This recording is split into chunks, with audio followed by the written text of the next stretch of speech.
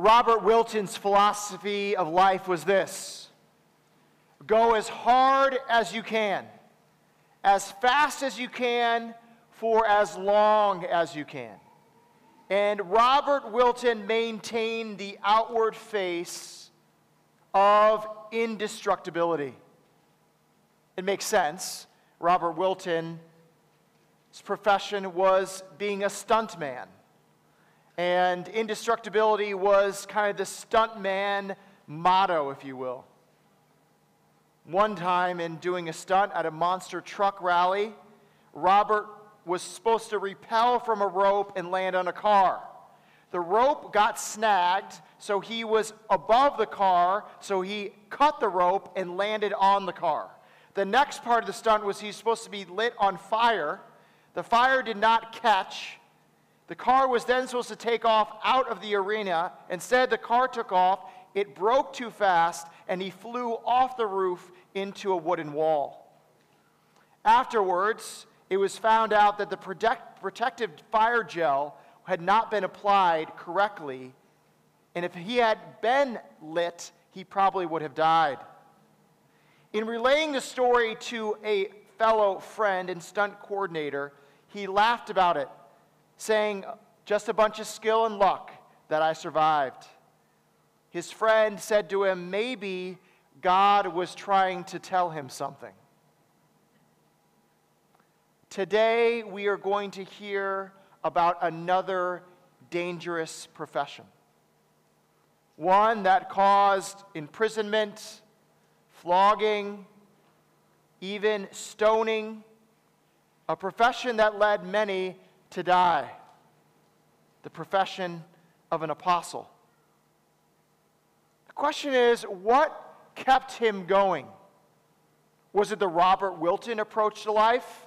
Go as hard as you can, as fast as you can, maintain indestructibility? Was that the apostles' approach to going forward? It's a good question for all of us this morning. What keeps us going through the dangers of life? Is it that indestructibility? I'm tough. I'm going to go as hard as I can, as fast as I can, as long as I can. Is that what sustains you in this life? Let's find out, shall we? What sustained this apostle? And hopefully make you think what sustains you. 2 Corinthians chapter 4, verses 7 all the way through 18. It's printed in your worship guide. You can follow along there, or you can go to the Bible. But we have this treasure in jars of clay. Hopefully, is the right passage here? I hope it is. We start at 6. I'm starting at 7, so just deal with that. 7, okay? Verse 7. But we have this treasure in jars of clay to show that the surpassing power belongs to God and not to us. We are afflicted in every way, but not crushed. Perplexed, but not driven to despair. Persecuted, but not forsaken. Struck down, but not destroyed. Always carrying in the body the death of Jesus, so the life of Jesus may also be manifested in our bodies.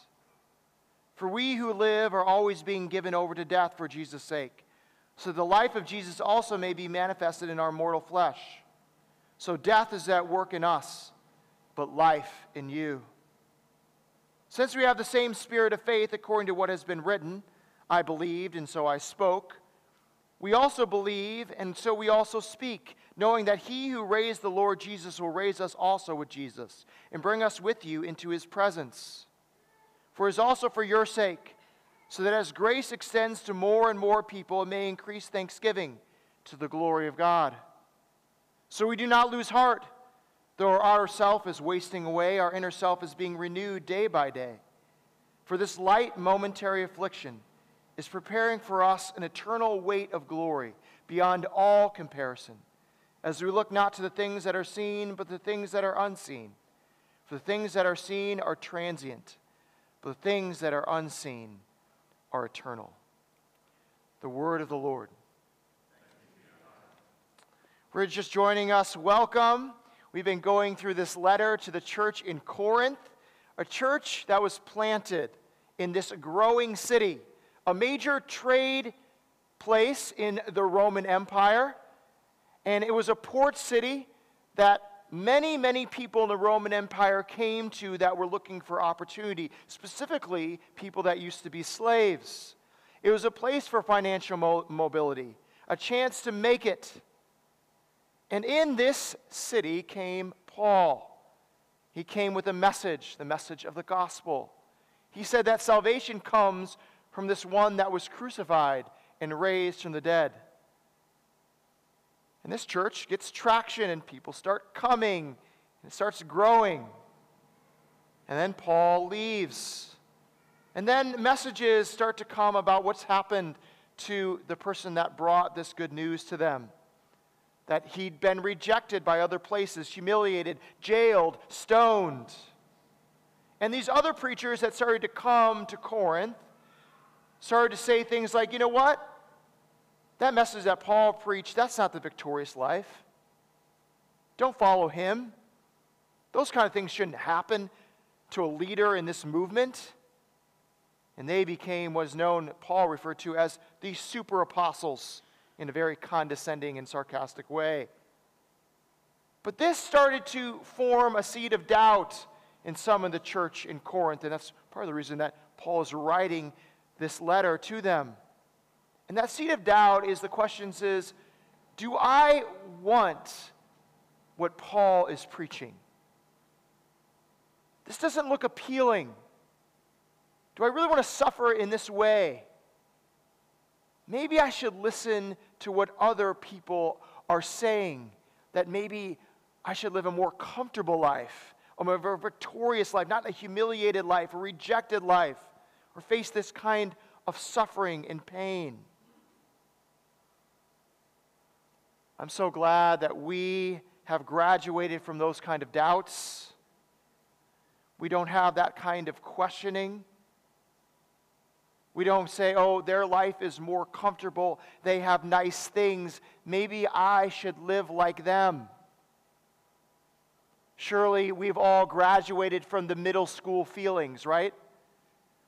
Yeah, those girls are mean, but they're popular. Sure, Judy is nice, but she gets made fun of. Do I really want to hang around her? Surely we've grown out of that phase in life, haven't we? Grown out of wanting what is comfortable, trying to avoid suffering and pain as much as possible. And this is the kind of doubts and feelings that Paul is now talking to. In the previous 6 verses, we didn't go through it, of chapter 4, verses 1 through 6, we see Paul describes this great thing that has been given in Christ. Here in verse 7, he starts with a but. Yes, this great treasure, Christ, that's been given to us, has been given into us in jars of clay. A very interesting metaphor that he uses. You see, the jars of clay were a pretty regular thing, found everywhere probably in that age. Containers, as they were used for food, oil, water. Pretty inexpensive, sold in the market. And they probably broke pretty often. And they were discarded easily. Discarded more than other things that people maybe found more valuable, containers made out of maybe glass or made out of metal. You could think of them as the modern day, as the old time, the modern day would be Tupperware, right? I don't know, we don't find much value in Tupperware in our house in this sense that we can never find the right top. That they're everywhere. That I go outside and there they are in the sand pit or in the garden and I'm like, what is going on? And they just melt in the dishwasher at random and we just throw them out and just get something new. This is what is the most interesting thing. He compares us to those kind of things. to these things that break easily, that are discarded, that are easily gone. That is us. We are jars of clay. He's comparing our fallen bodies, these frail bodies, these minds that sometimes are frail and think crazy things, or our emotions. This is like jars of clay. This would make anyone go, really? I'm sorry. Don't compare me to a jar of clay or Tupperware. See, no one in my house says, where's my favorite Tupperware? They say, where's my Yeti? Where's my Hydro Flask? You know, those are things we treasure, right? Those are things that are not melting in the dishwasher, that have a good shelf life, that we even go back and try to find them if we left them somewhere. But here he's comparing us to who we are as jars of clay.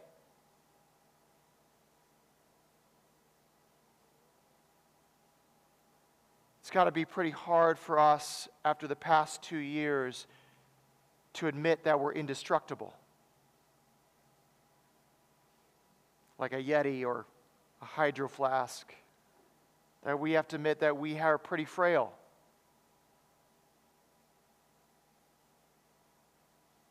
We think, oh, I'm not crushed. But then the internet goes down in your house. I've seen people freak out about that. I'm not driven to despair. Then someone asks you to put on a mask or show a vaccination card.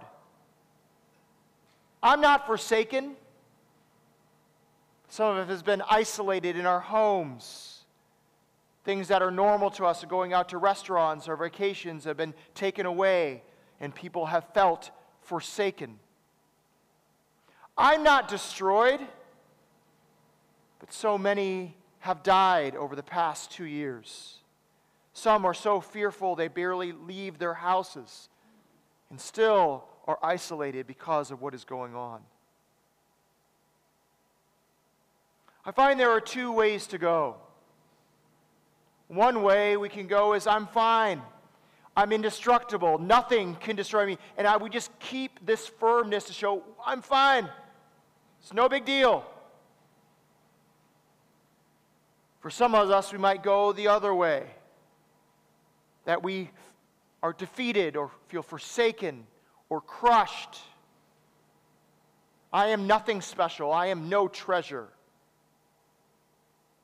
Here, Paul is saying that yes, we are fallible, we are broken, we are easily, driven to a place of being perplexed or afflicted or persecuted.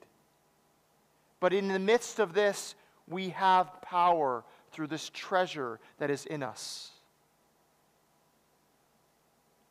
I love what Ken Hughes calls this.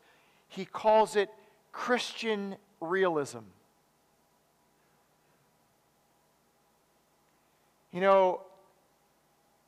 For us as Americans, this idea of being indestructible, the stunt man, we have to realize that thinking has really become a myth. It's amazing that even in our culture, as we talk more about mental anxiety and panic attacks and people crumbling, even people in jobs that have a lot of pressure and they should just be indestructible, that they even admit they have weaknesses. That is what Paul was talking about then. This is the reality of who we are as humans. We can be afflicted and perplexed, persecuted, struck down. That is the reality of how we live, and that is what Paul is saying about himself, this great apostle, that he feels these things and is honest about them. But at the same time, it does not go all the way. He is not crushed. There is not despair. He is not forsaken. He is not destroyed. Why? Because this treasure is in him. The treasure of Christ that power is shown in his weakness. The great thesis of this passage is found at the very beginning of it in verse 7.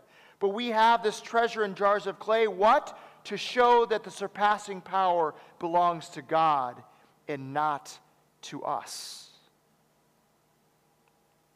Again, I'll borrow from Kent Hughes. Great job in explaining this and really convicted me. Many of us can read this passage and we can think the equation works like this. My weakness plus God's power equals my power. That is not what this passage is saying. Instead, it's saying, my weakness plus God's power equals God's power. That is what Paul is saying. In all of this, God is showing himself in my weakness. His greatness is being shown through. And then in verse 10 through 12, he takes the unity of the jars of clay and the treasure, and he combines them together in the person of Christ. In Christ, there is this dying, this affliction, this despair, this being perplexed. In Christ, there is suffering and there is death.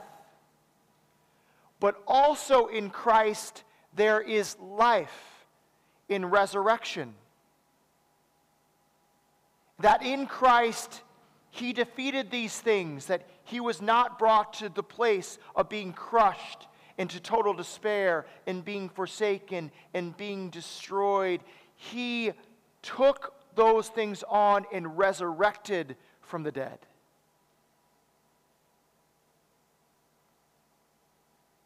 Even in Christ, we see the realism of the broken world.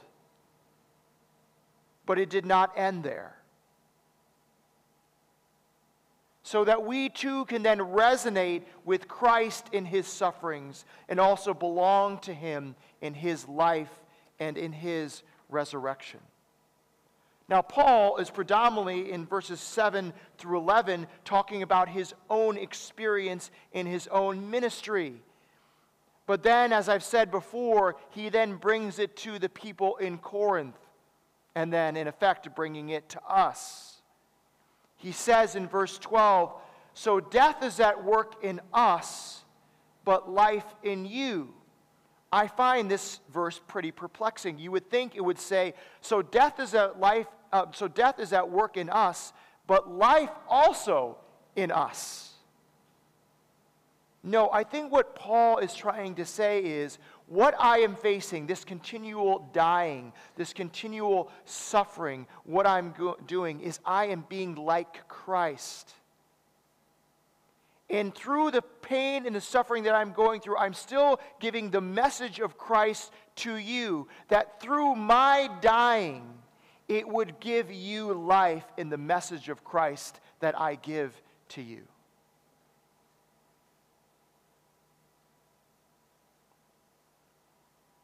It is a good question. How do we get this kind of power, this kind of strength in all of these hard things that happen? Maybe I need to apply a certain glaze around the jar of clay that I am. Maybe I need to buy the more expensive Tupperware that doesn't melt in the dishwasher. And some of us then think that's the way that Christianity works. Maybe if I come to church and I take this aspect of Christian moralism, or if I'm a part of this community, or if my kids get this kind of learning, then I will be indestructible. But what Paul is saying here and what Jesus said in John chapter 12, truly, truly, I say to you, unless a grain of wheat falls into the earth and dies, it remains alone. But if it dies, it bears much fruit. Hear this. If you want the treasure, If you want life, you must die. Die to yourself that Christ might live in you. That is the power that you need. This isn't halfway. This isn't give and take from the buffet. This is giving it all to Him. And that is where the power comes from. My weakness plus God's power equals His power in me.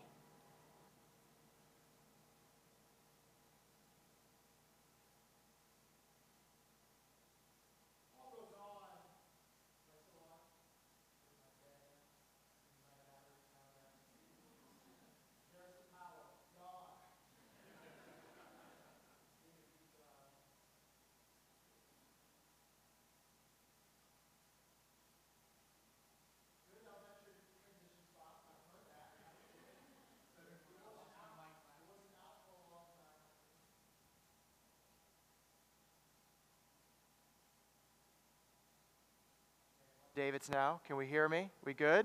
Okay, good. We're back at it. Paul goes on, and he kind of gives this doxology in verse 15. For it is all for your sake that as grace extends to more and more people, it may increase thanksgiving to the glory of God. How can Paul sing such praises and thanksgiving in such places that he's endured, even to the point of death? How can he face that kind of stuff? Well, Paul uses Psalm 116:10. It's here, it's quoted in verse 13.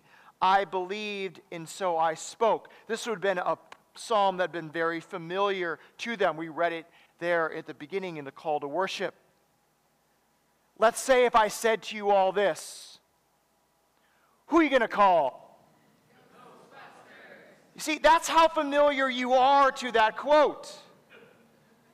See, Paul doesn't finish the end of Psalm 116, the very crux of the passage, where it says, I believed and spoke. He doesn't finish it because he's letting the people finish it.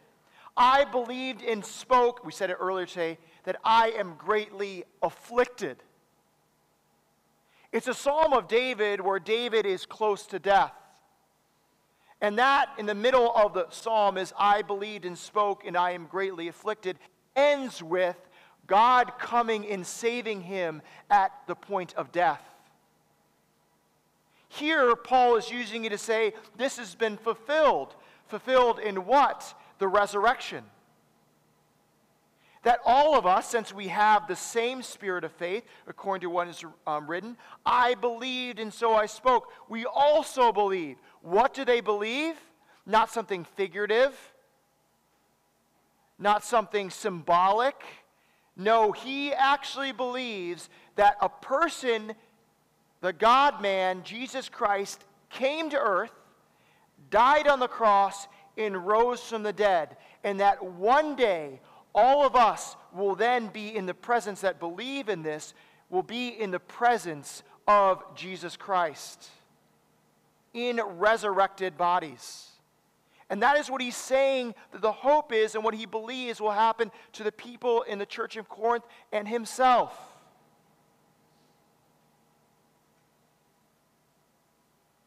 I believed. We believe.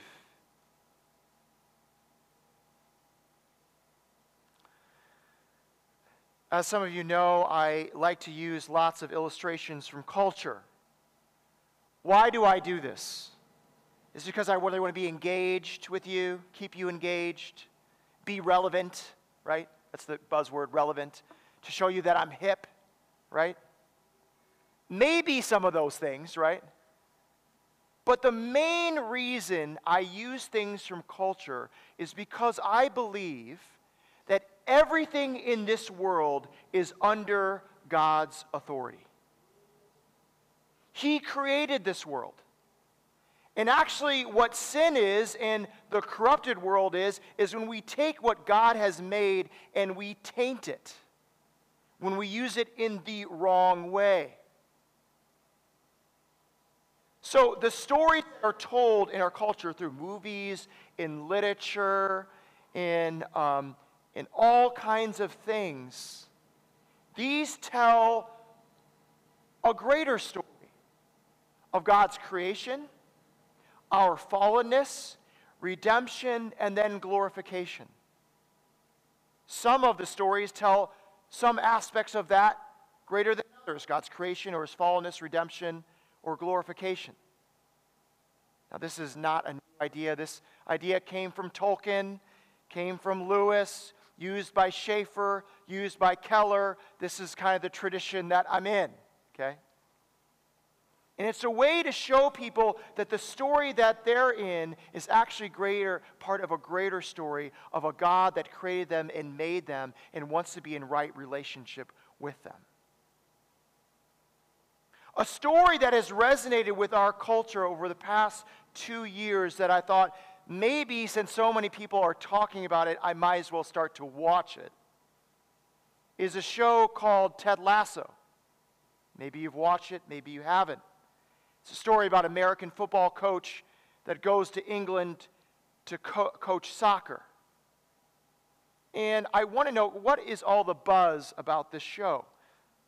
I'm not going to give it all away. I'm just going to say this. Here's super kind of kitschy Southerner, right? That uses coachisms, cliches, American optimism. That then meets what? Cheeky Brits, right? Their dysfunction, their pessimism. And through that all, he wins them over. I think it's resonated with our culture because he shows kindness in what we're all seeing an angry time. And it's showing that this kindness can have an effect. But what I think really makes this show resonate with people is this. He doesn't shy away from the ugliness of this world. This coach takes a beating from people. He's out of his depth. He fails at times. But through all of these things that come at him, in his own personal struggles, he's not defeated. He's not crushed. He keeps going.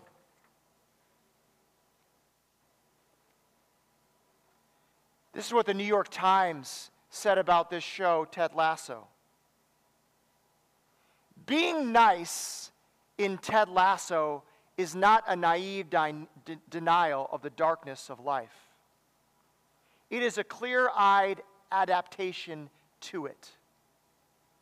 The series recognizes that nice guys do sometimes finish last. It just argues that other things are more important than finishing last. Have you heard this before? Has anyone heard that story before? That the last shall be first, and the first shall be last? That even in the midst of a perplexing world, and even in the midst of persecution, even in the midst of affliction, good can come and we cannot be crushed?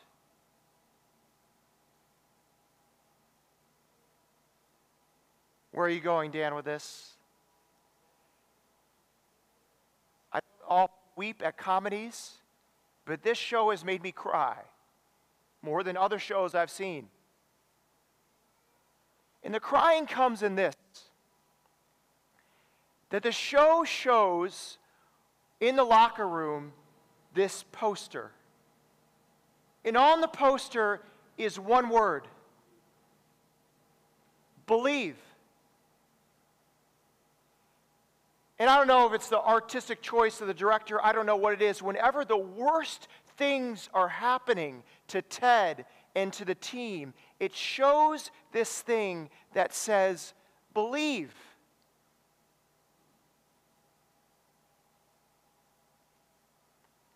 I won't tell you what happens at the end of season 2, but just know this, I started weeping when they showed it. Weeping. Do you know why I wept? Because our culture makes fun of us for belief. What do you believe in? What is this thing? When they believe in something that is so benign, and what is it that you're actually believing in? To win? That a team would come together? As Christians, we don't have an artificial belief. We believe Christ came to earth, lived perfectly, and rose from the dead and said, I will come again for you. And that in the midst of all your suffering and all your pain, you should know that I will come again. And you are united with me. And you will be in my presence. If a dang soccer team on a TV show can cause people to have a little bit of hope, how much more is our message have hope? True hope. And how much should that change our whining and our complaining and our being perplexed and our being worried? We are not crushed. We are not defeated. We have not been abandoned.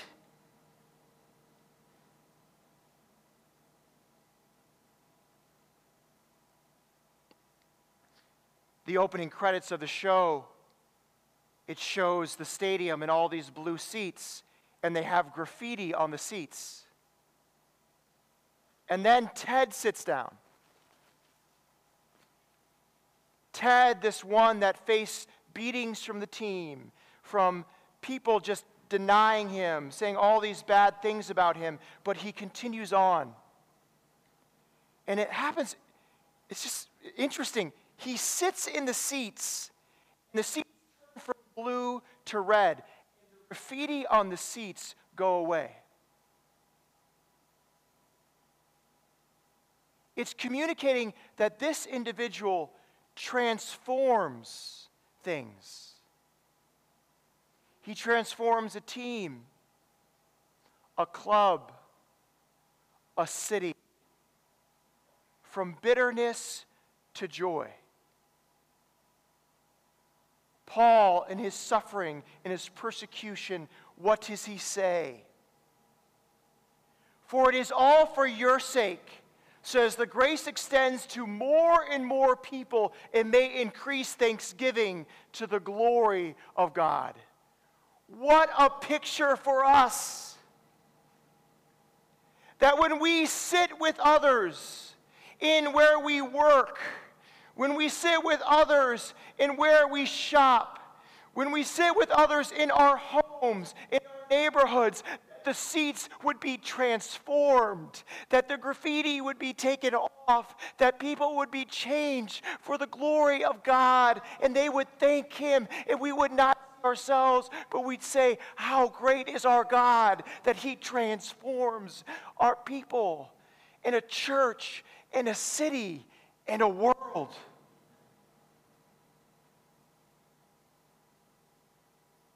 You see, every story is a gospel story.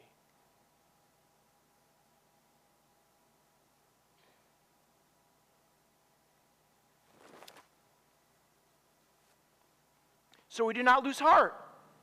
Though our outer self is wasting away, our inner self is being renewed day by day. For this light momentary affliction is preparing for us an eternal weight of glory beyond all comparison, as we look not to the things that are seen, but the things that are unseen. For the things that are seen are transient, but things that are unseen are eternal. Paul is arguing the affliction that he is facing, that some in the church are facing, is nothing with what is compared to come. In chapter 1, he talked about this weight that was on him that he felt with his persecution. even a weight that even came almost to his death. And now he uses the same meaning to talk about the eternal weight of glory that will come, one that will be beyond all comparison. Crazy that he can say such a thing. The weight, or maybe a stone being, basically thrown at him to kill him, that he's saying that's nothing to the weight that I'll feel in being in the presence of God and his glory. We were talking about this passage as a community group, and many of us agreed if someone called our suffering a light momentary affliction, we would like to punch them in the throat. Especially after the past 2 years that we've experienced. Don't call it some light momentary affliction, please. My heart has been heavy this week for those that work with refugees in our city at World Relief, the kind of things that they see and the weight that they carry. My heart is heavy for teachers, and what they've seen in classrooms over the past year has been brutal. For parents and what they've faced at home, working from home, or whatever it might be, for business owners, those that have lost loved ones from COVID. Hear me, please, but more than that, hear the words of the Lord. The weight of that pain is nothing compared to the glory that you will see one day with him. It will be worth something. Keep going.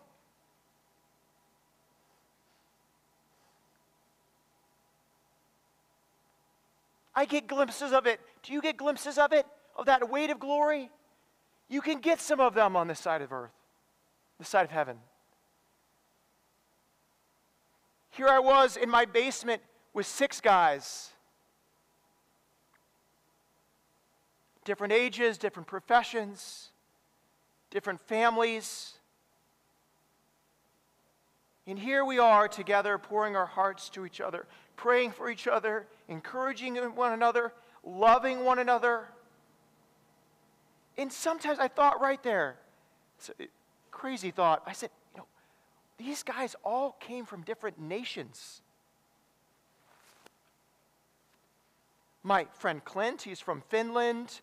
One of these guys, his family is, his heritage is German. Mine is British.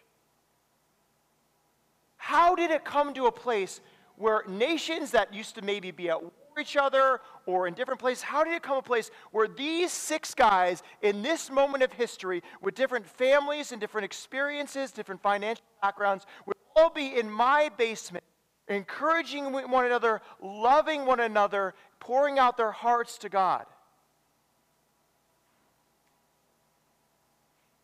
Could it be that God organizes all of history and all of life so that one day there will come a day that it will all be in his glory, and that we might not see it now, but one day we will see the grand picture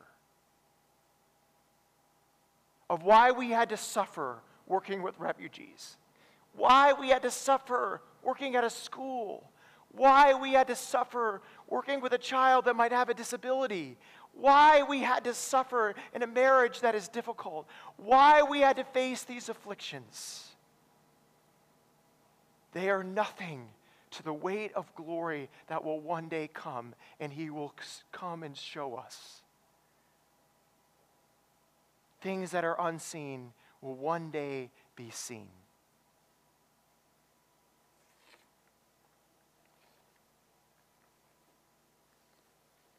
Well, Robert Wilton, that stunt man, he finally died to himself and his ego. And that friend, that stuntman coordinator that told him maybe God's talking to him, was a Christian and shared the gospel with him. And Robert Wilton accepted Christ. Many of his colleagues scoffed at it and said it was simply because his fear of the job and death. And when tragedy really hit, he would abandon God. Well, Robert Wilton buried his 19-year-old son. Robert Wilton buried his newborn daughter. And he said this to these things: God never promises us a life without pain and suffering. However, he more than sustains us through challenges. From the tremendous joy of a beautiful 20-year-old daughter to the depths of deep sorrow, my life attests to the truth that absolutely nothing can separate me from God's love.